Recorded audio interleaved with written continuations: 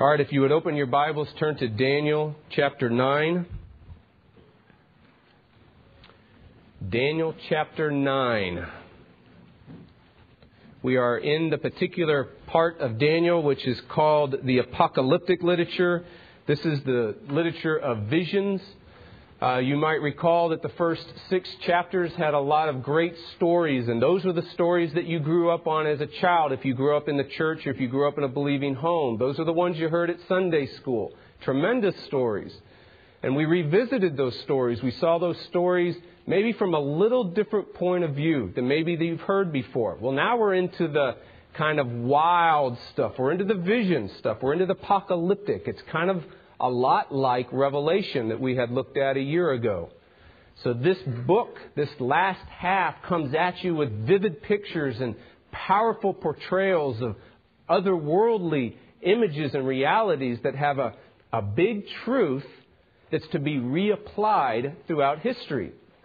So most of us tend to read apocalyptic literature and think of these outlandish numbers and pictures as pointing to specific people, specific events, and specific situations in the final days. And so each generation, ironically, isn't it? Each generation grabs the book of Revelation and Daniel and interprets them as being in the final days, the final end times. But what we've come to see is that there are reapplications of big truths throughout history. It meant something to the original readers. It meant something to Augustine. It meant something to the believers in 500 AD. It meant something to the church in 1000 AD. It meant something in 1960. And it means something today in the 2000s. And it will mean something for however as long the Lord has this here as a pilgrim people. Okay? So there are reapplications. Now, we're into Daniel 9 and it gets even crazier. Wait till we get to 10 and 11. It's the burner keeps being turned up a notch and the flame gets a little higher and I get a little hotter up here. It gets a little stuffier. But we're going to wade through it and you're going to hang in there with me. Some of you think, why should we be preaching this stuff? It's too controversial. And I say, because it's in the Bible.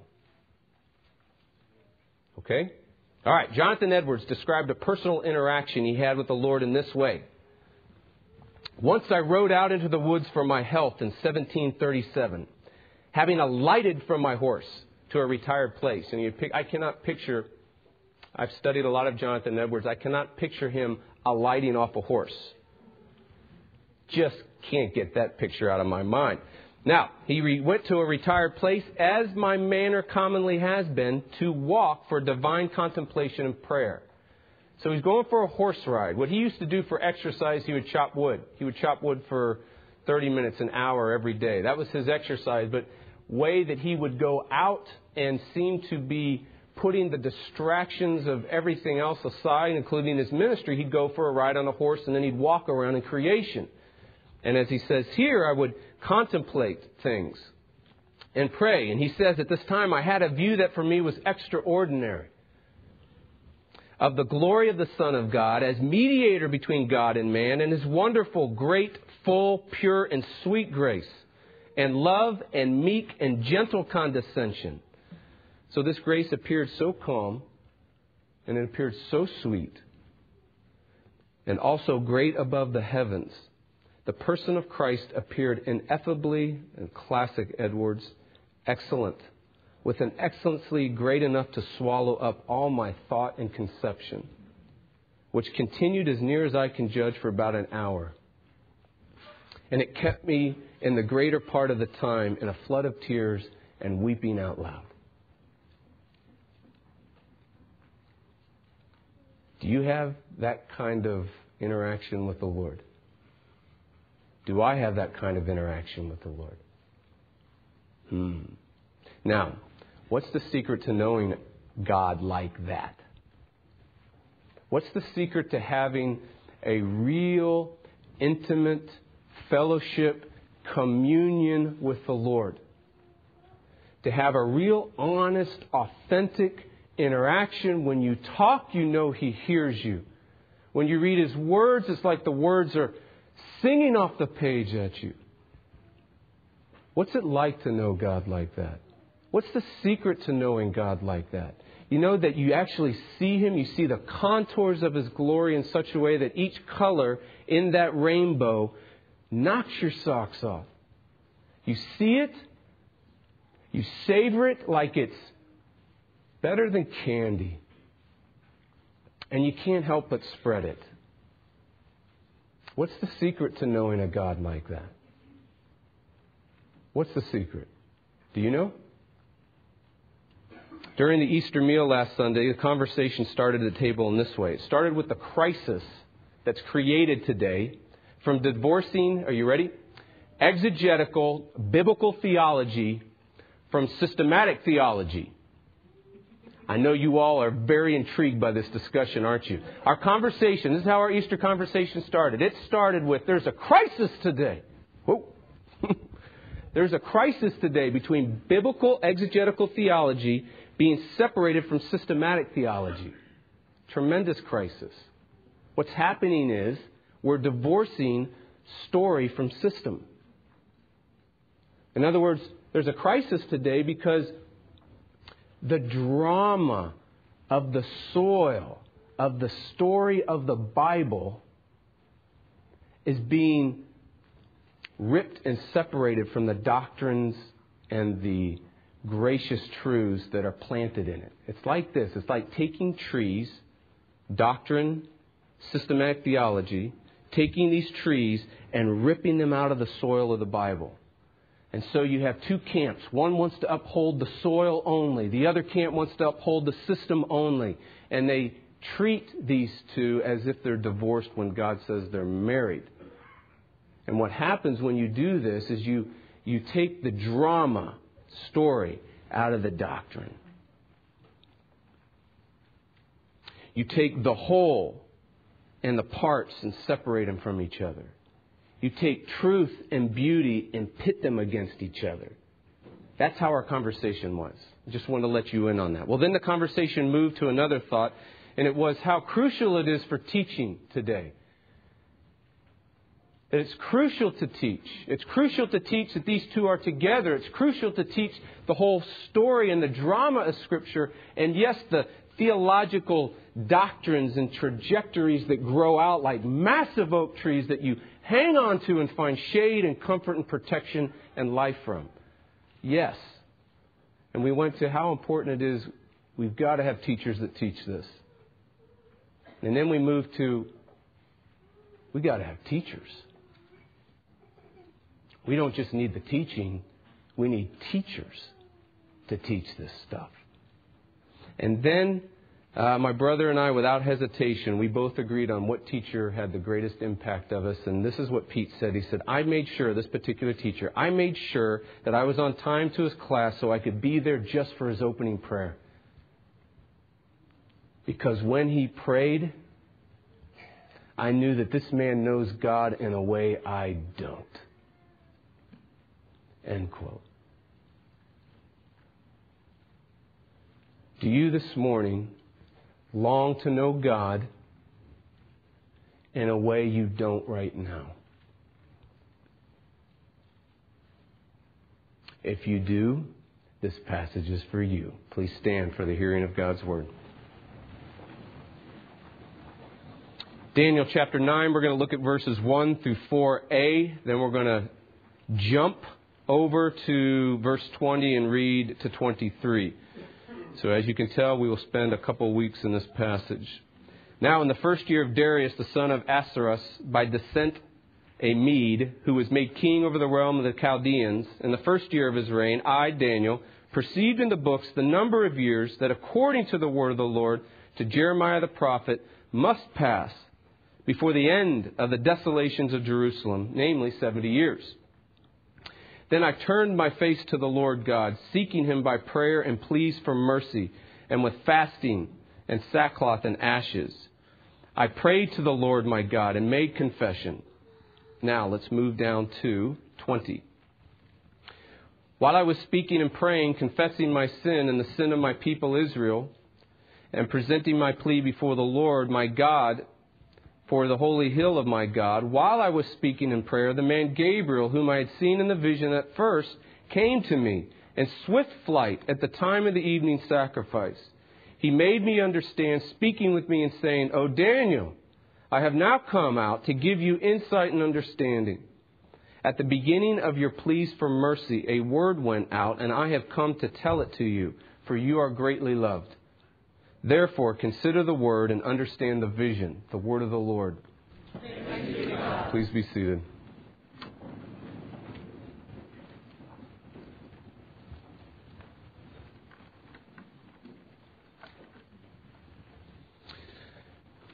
Oh Lord, we ask your help.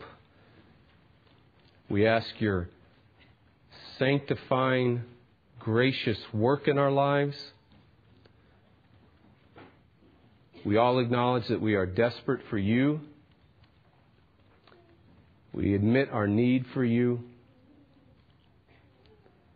And we ask, Lord, that you would draw near and you would give grace and you would exalt your Son and you would lift up our hearts and minds and you would give us the word that we need to hear from you this morning. And so, O Lord, would you help us illuminate and enlighten our minds? Would you help us by working powerfully in our hearts to taste and see the truths that we look at? And, oh Lord, would you send us forward singing and speaking and proclaiming and delighting in the glories of Christ. And we ask this in Jesus' name. Amen. Now, Daniel 9 is a massive skyscraper. It is a huge chapter in a very big book. So if you were to look at the skyline of Daniel, Daniel 9 would be one of the tallest buildings in the skyline. It's massive. It's huge. So many floors to this chapter. So where do you start? How do you begin a chapter like this? Where do we start? Well, you start like you do in any big building. You enter at the ground floor. So what we're going to do, and that's what we're going to do today, we're going to enter at the ground floor. And when we enter at the ground floor, we're going to find Daniel in a specific role. We're going to find Daniel in the role of a fellow fallen worshiper. We're going to find Daniel in the role that he shares with you and me. We're going to find him sharing a fallen condition that we can identify with. So he needs God. He needs the grace of God. He's a desperate fallen worshiper, desperately in need of God and His grace. He's just like you and me. And so at the ground level, there is, by looking at Daniel, mutual fallen realities that we share and that apply to us. And so that's what we're going to do. We're going to enter in at that level. But then at another time, we're going to get into the elevator and we're going to drop down to the basement. So we're going to enter at the ground level, then we're going to drop down to the basement, and at the basement we're going to see the foundational structures of this huge skyscraper. We're going to see the strengthening support system of the chapter 9. What is it? And what we're going to find is that the structure, the foundational structure, yes, I'm just going to say it.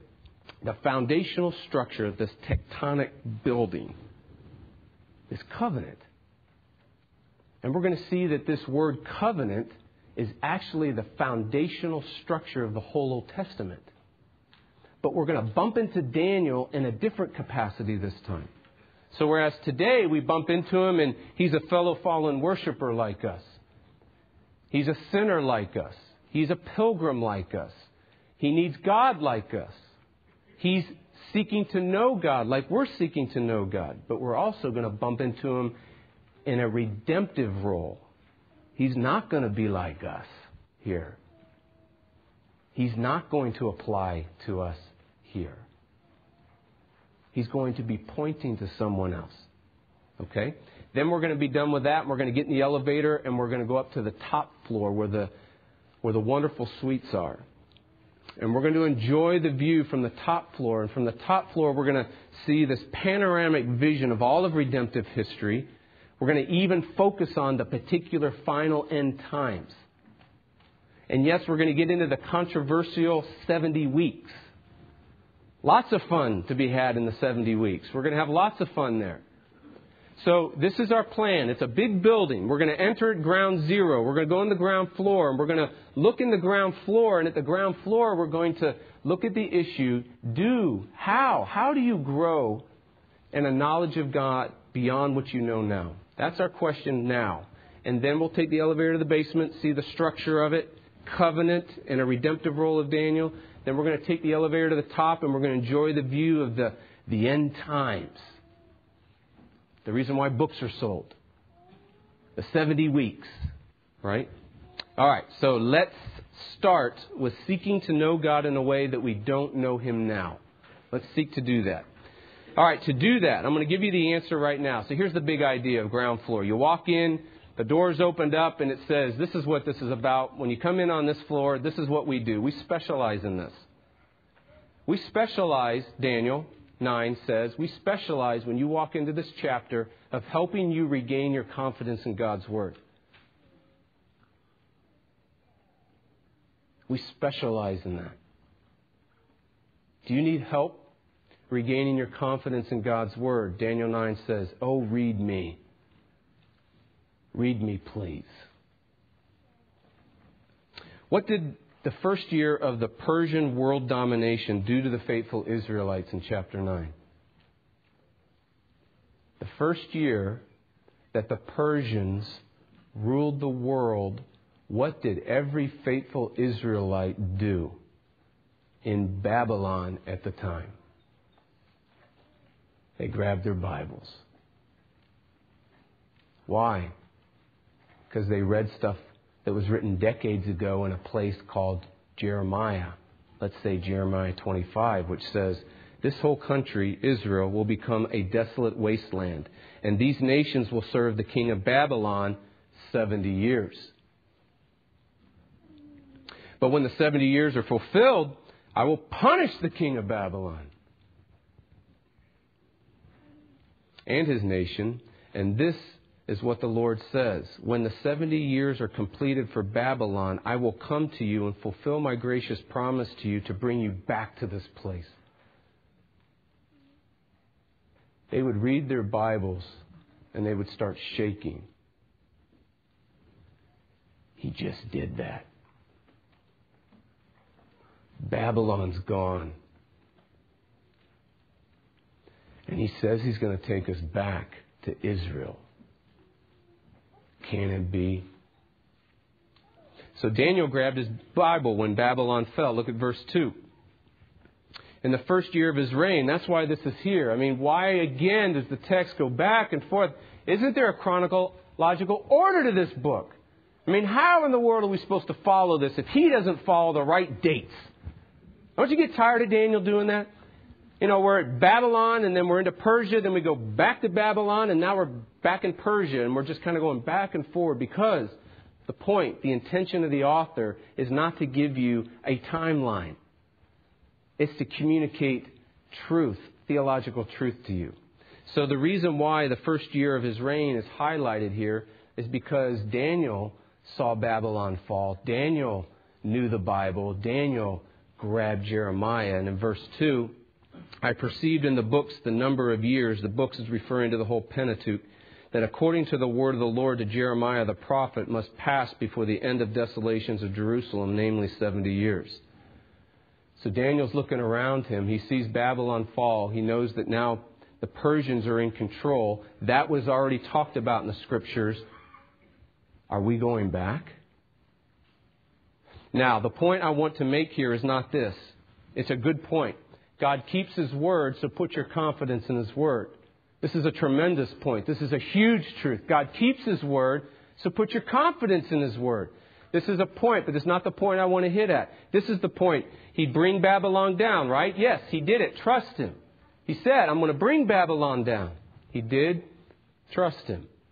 He says, I'm going to take you back to Israel. I'm going to return you. Trust me. When your sight says, what's going on? Where is God? What's happening? Faith says, hope and cling to His Word. When your sight says it doesn't look good, faith says, trust Him anyway. When sight says it looks very bad, it looks like it's not going to happen, I don't feel like it's going to happen, faith says, this is what He says, trust His Word. Now, this is a great point. This is a tremendous point, but that's not the point I want us to see here. What I want you to see in this passage is much more personal than that. It's much more intruding into your life than that. It's much more pushing up against you than that. It's much more impactful and subjective and, yes, I'm going to say it, experiential. This passage is here to give you an experience. Yikes. We Presbyterians don't talk about that, do we? Look at what Jeremiah did to Daniel. Look at verse 2. He's grabbed Jeremiah. Notice it did something to Daniel. Look at verse 2. First year, I perceived in the books the number of years that according to the word of the Lord to Jeremiah the prophet must pass. Then notice what happens into verse 3. Then I turned my face to the Lord God, seeking Him by prayer and pleas for mercy and fasting with sackcloth and ashes. In other words, he humbled himself before God. Do you see what's happening here? Jeremiah is actually doing something to Daniel. When Daniel grabs God's Word and he starts reading God's Word, it starts doing something to him. Experientially. It starts impacting him. It starts moving him. It starts pushing him and changing him and transforming him. All in the context of reading it. Don't miss the order. He reads it, then Daniel. First God's Word, then Daniel. First God's Word, then Daniel prays. First God's Word, then Daniel pleads for mercy. First God's Word, then Daniel humbles himself. God's Word is passing into the very soul of Daniel.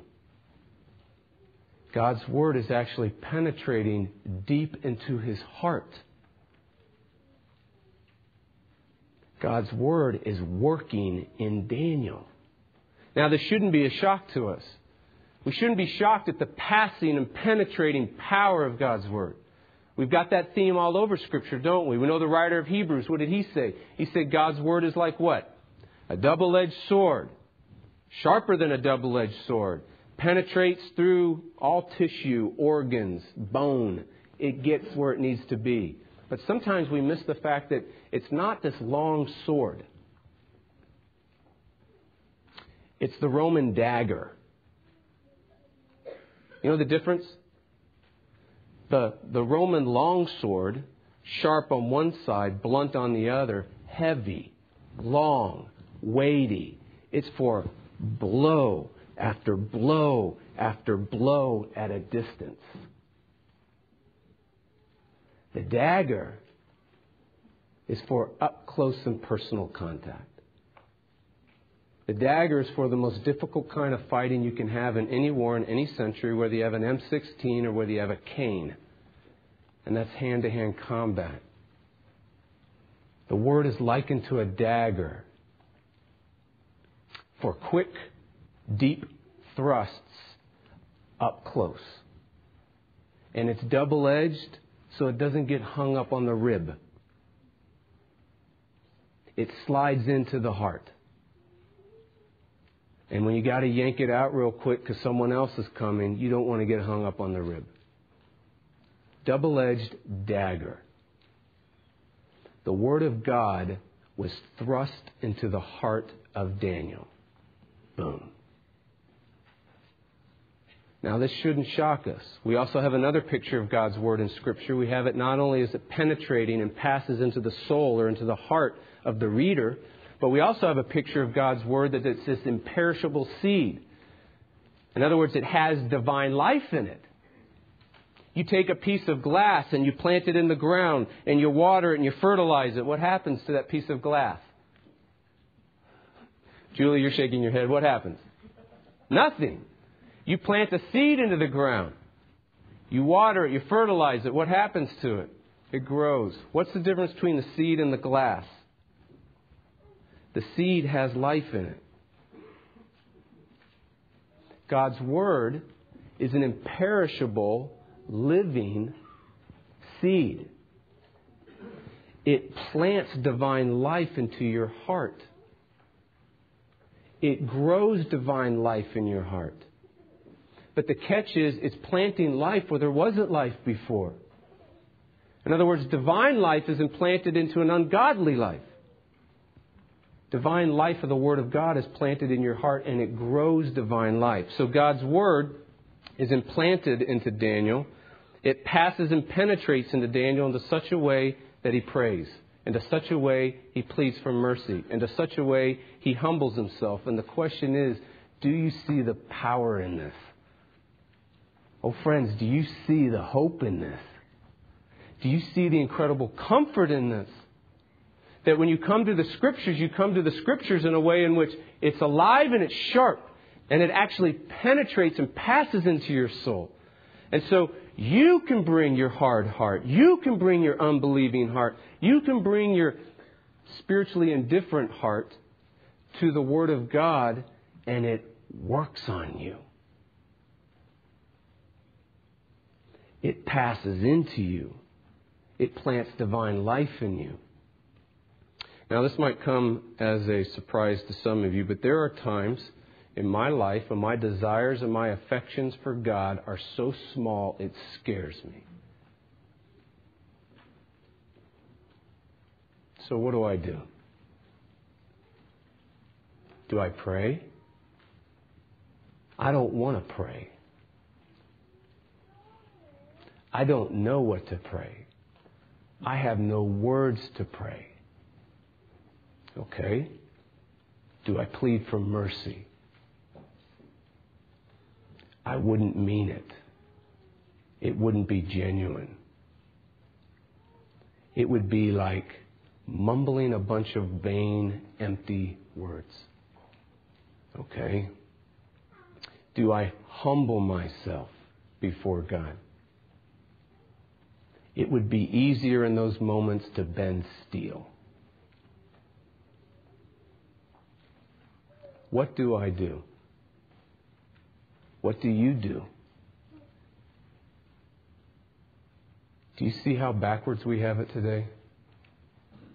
What do I mean? Well, this is what I mean. We try to pray first.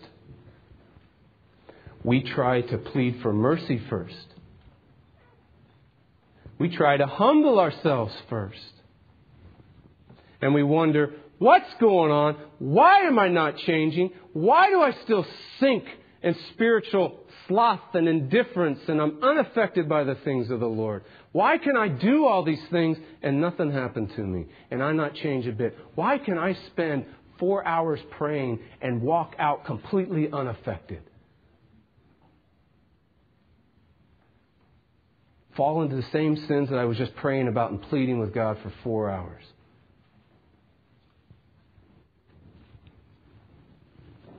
We got it backwards because first you go to the Word.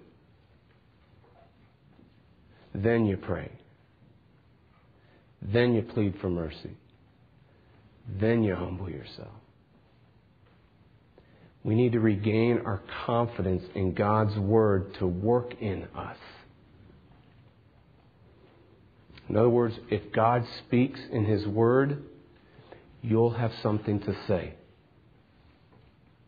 If God sanctifies us, we'll plead for mercy. If God shows His glory, you know what you're going to do? You're going to humble yourself before Him. And all of that happens in the Word of God. It gets so close to you, it does hand-to-hand combat. It can smell your breath. Shing. It's so powerful. It plants a divine seed in you that grows eternal life. Imperishable. You can't destroy it. You can't stop it. That's what God's Word does. So too many of us are small and we're weak and we're immature in our spiritual life and our relationship with God. And the reason why we are is because we do not go to God's Word first. In other words, we're small, we're weak, we're immature. We know that, I should be eating, as the Scripture says, what? More solid food, but I still can't get beyond Gerber food. I'm still using the bottle. I still can't get beyond the small, little, mushy. It has some nutritional value, but it's mushy and it's small, and it really doesn't taste all that good if you've ever had baby food. But you want, and you know you need to move forward to the meat. You know you need to move forward to vegetables. You know you need a full course, round, healthy diet of God and His glories. But you choke on them.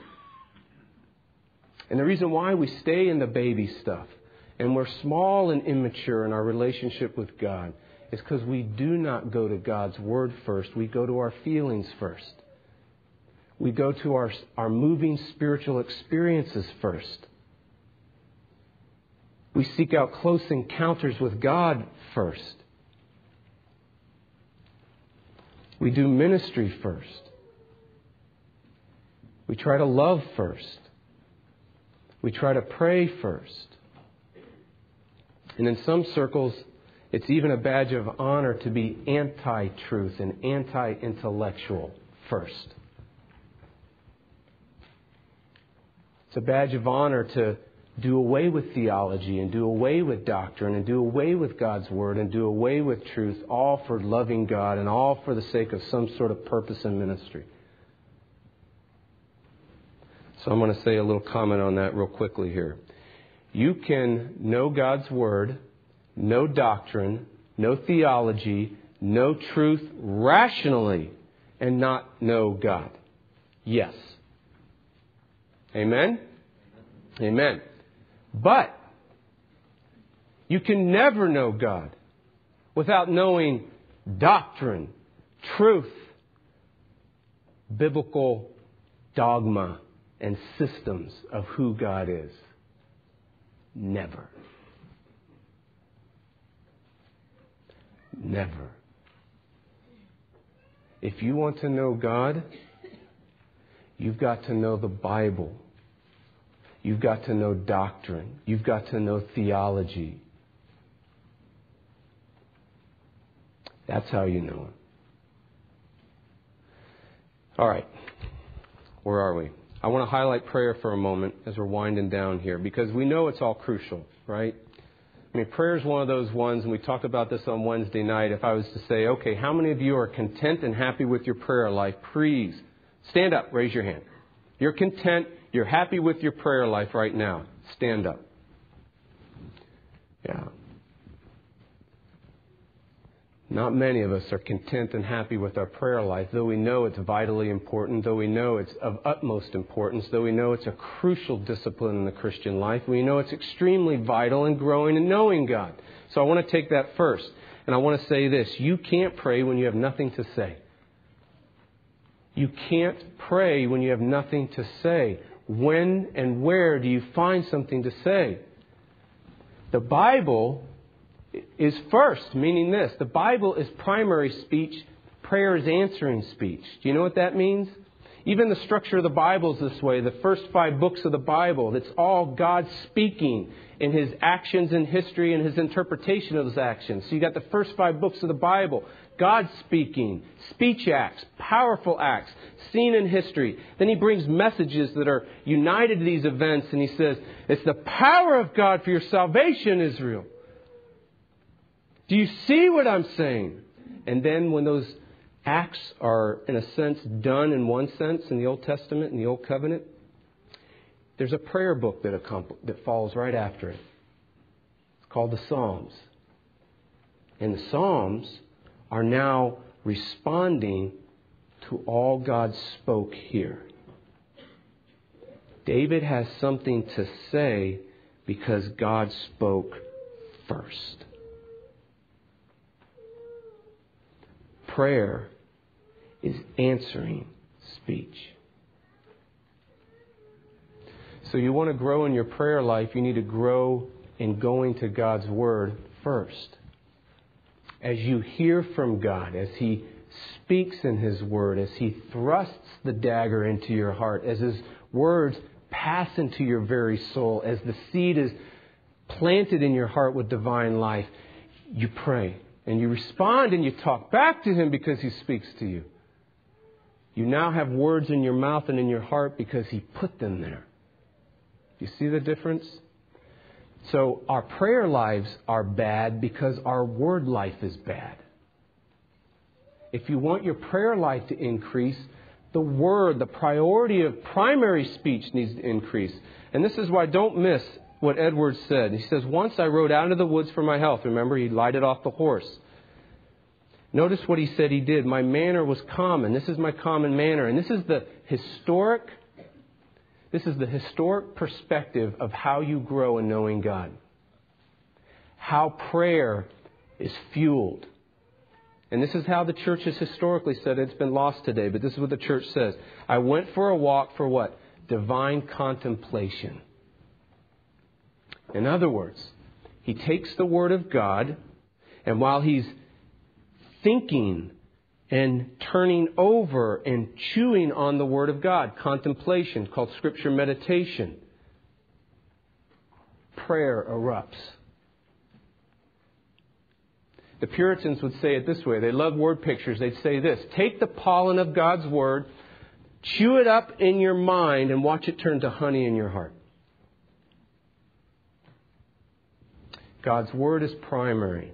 And as you get into God's Word works on you. And as it works on you, you begin to respond in prayer. As it works on you, you call out for mercy. As it works on you, you begin to humble yourself. It gives you the life. So all prayer, all personal piety, all growth in knowing God starts with God's Word. All right. Now here's the last question. And this is how we're going to end. And it's a very crucial question, and it's a very fearful question. Are you afraid God won't come through for you, though, when you do open His Word?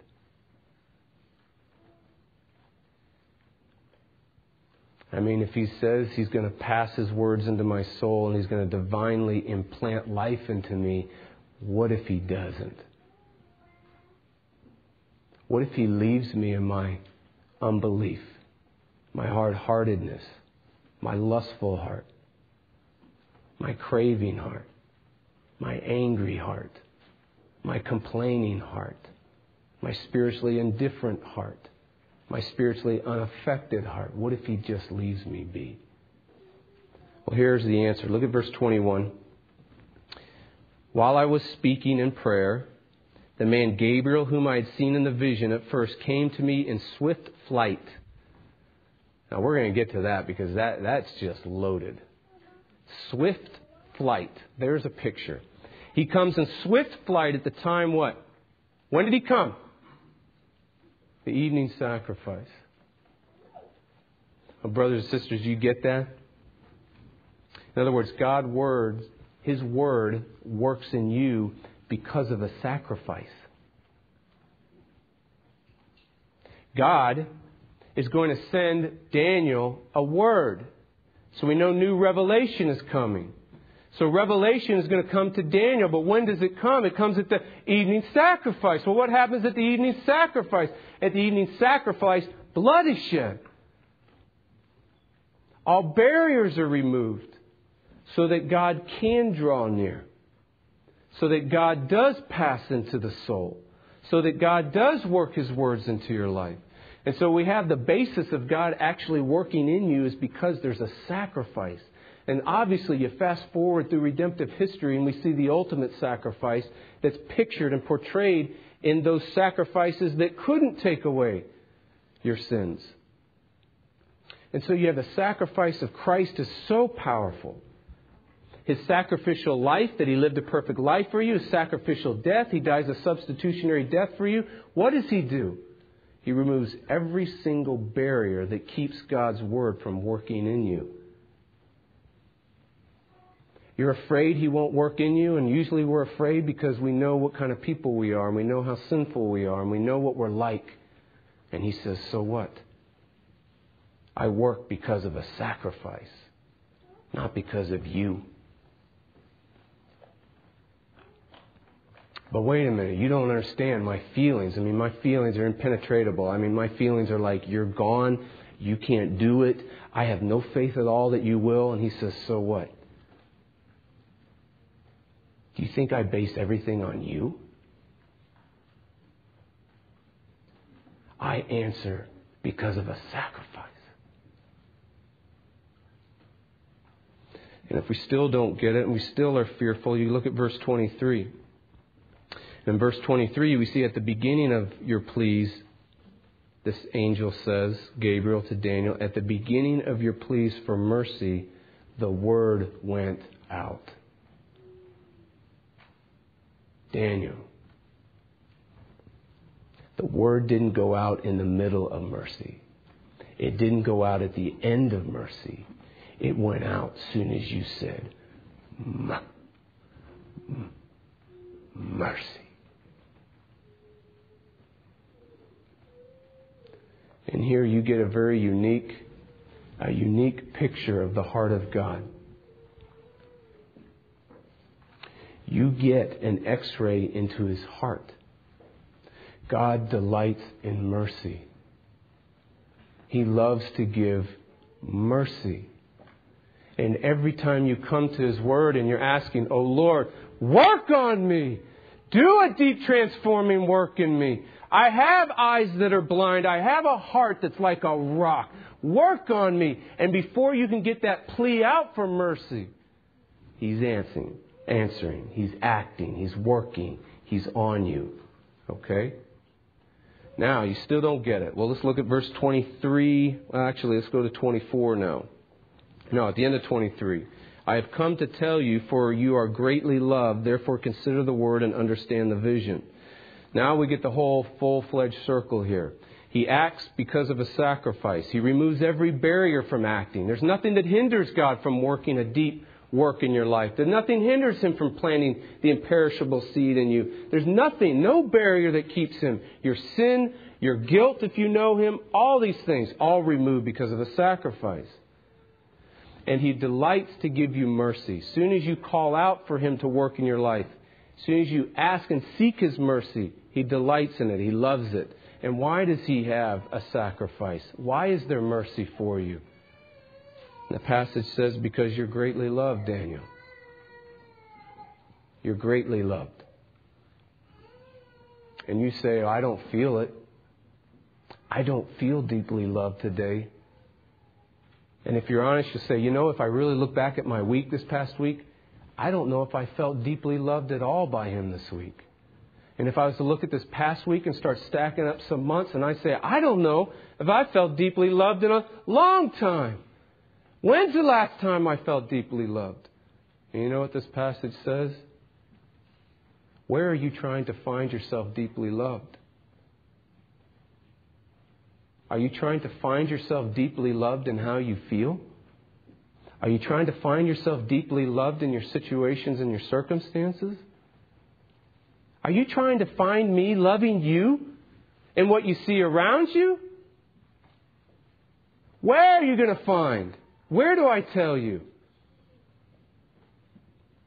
Romans 5:8. I demonstrate, I show, I tell you I love you in this. While you were a sinner, Christ died for you. Feel that. Brothers and sisters, feelings and experience doesn't happen in feelings and experiences. It happens in the announcement of good news. When you hear about a sacrifice that removes all barriers, I'm loved greatly.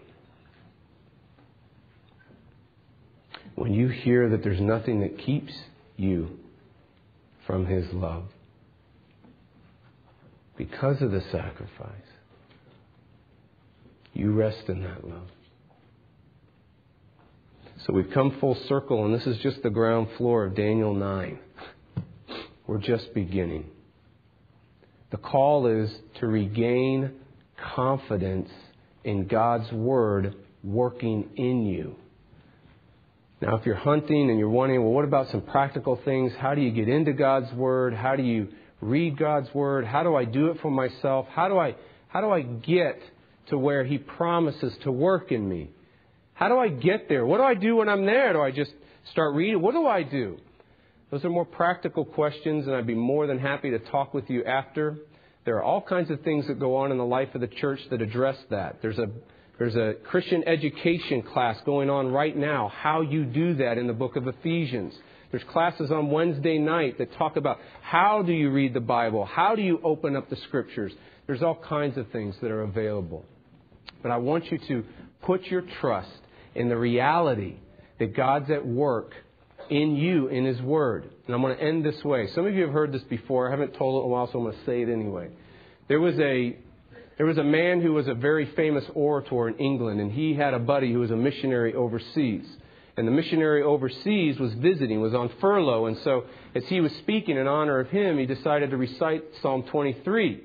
And as he recited Psalm 23, of course, he's a famous speaker. He's a tremendous orator. He has a booming, loud voice that could penetrate every nook and cranny of this hundreds and thousands of folks that are in the auditorium. His enunciation and he didn't make up words. He did all kinds of wonderful things, said them rightly with right diction. I mean, he was the epitome of a speaker, an orator, right? And when he got done, the reporter was just taking notes, and people were just stood up immediately in standing ovation, applauding the incredible gift, the incredible talent of this man. And this man, in the midst of that, invites his friend up who'd been overseas, and he had him come up and recite the 23rd Psalm. As his buddy began to recite the 23rd Psalm, people's heads dropped. Tears flooded the eyes. Hearts erupted in prayer and pleas for mercy. And the reporter saw this. And when it was over, no one moved. Deathly silence. And the reporter went up to the orator and he said, "What's the difference?" And his friend said, "It's easy. He knows the shepherd."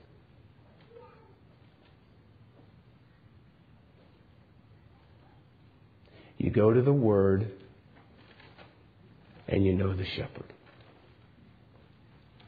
Why? Because you're smart? Because you're more holy than me? No. Because there was a sacrifice, He works on you. He grabs you up close and He pulls out His Roman dagger and He says, "Take this for life." And you'll thank Him every day of your life that He does that. Amen.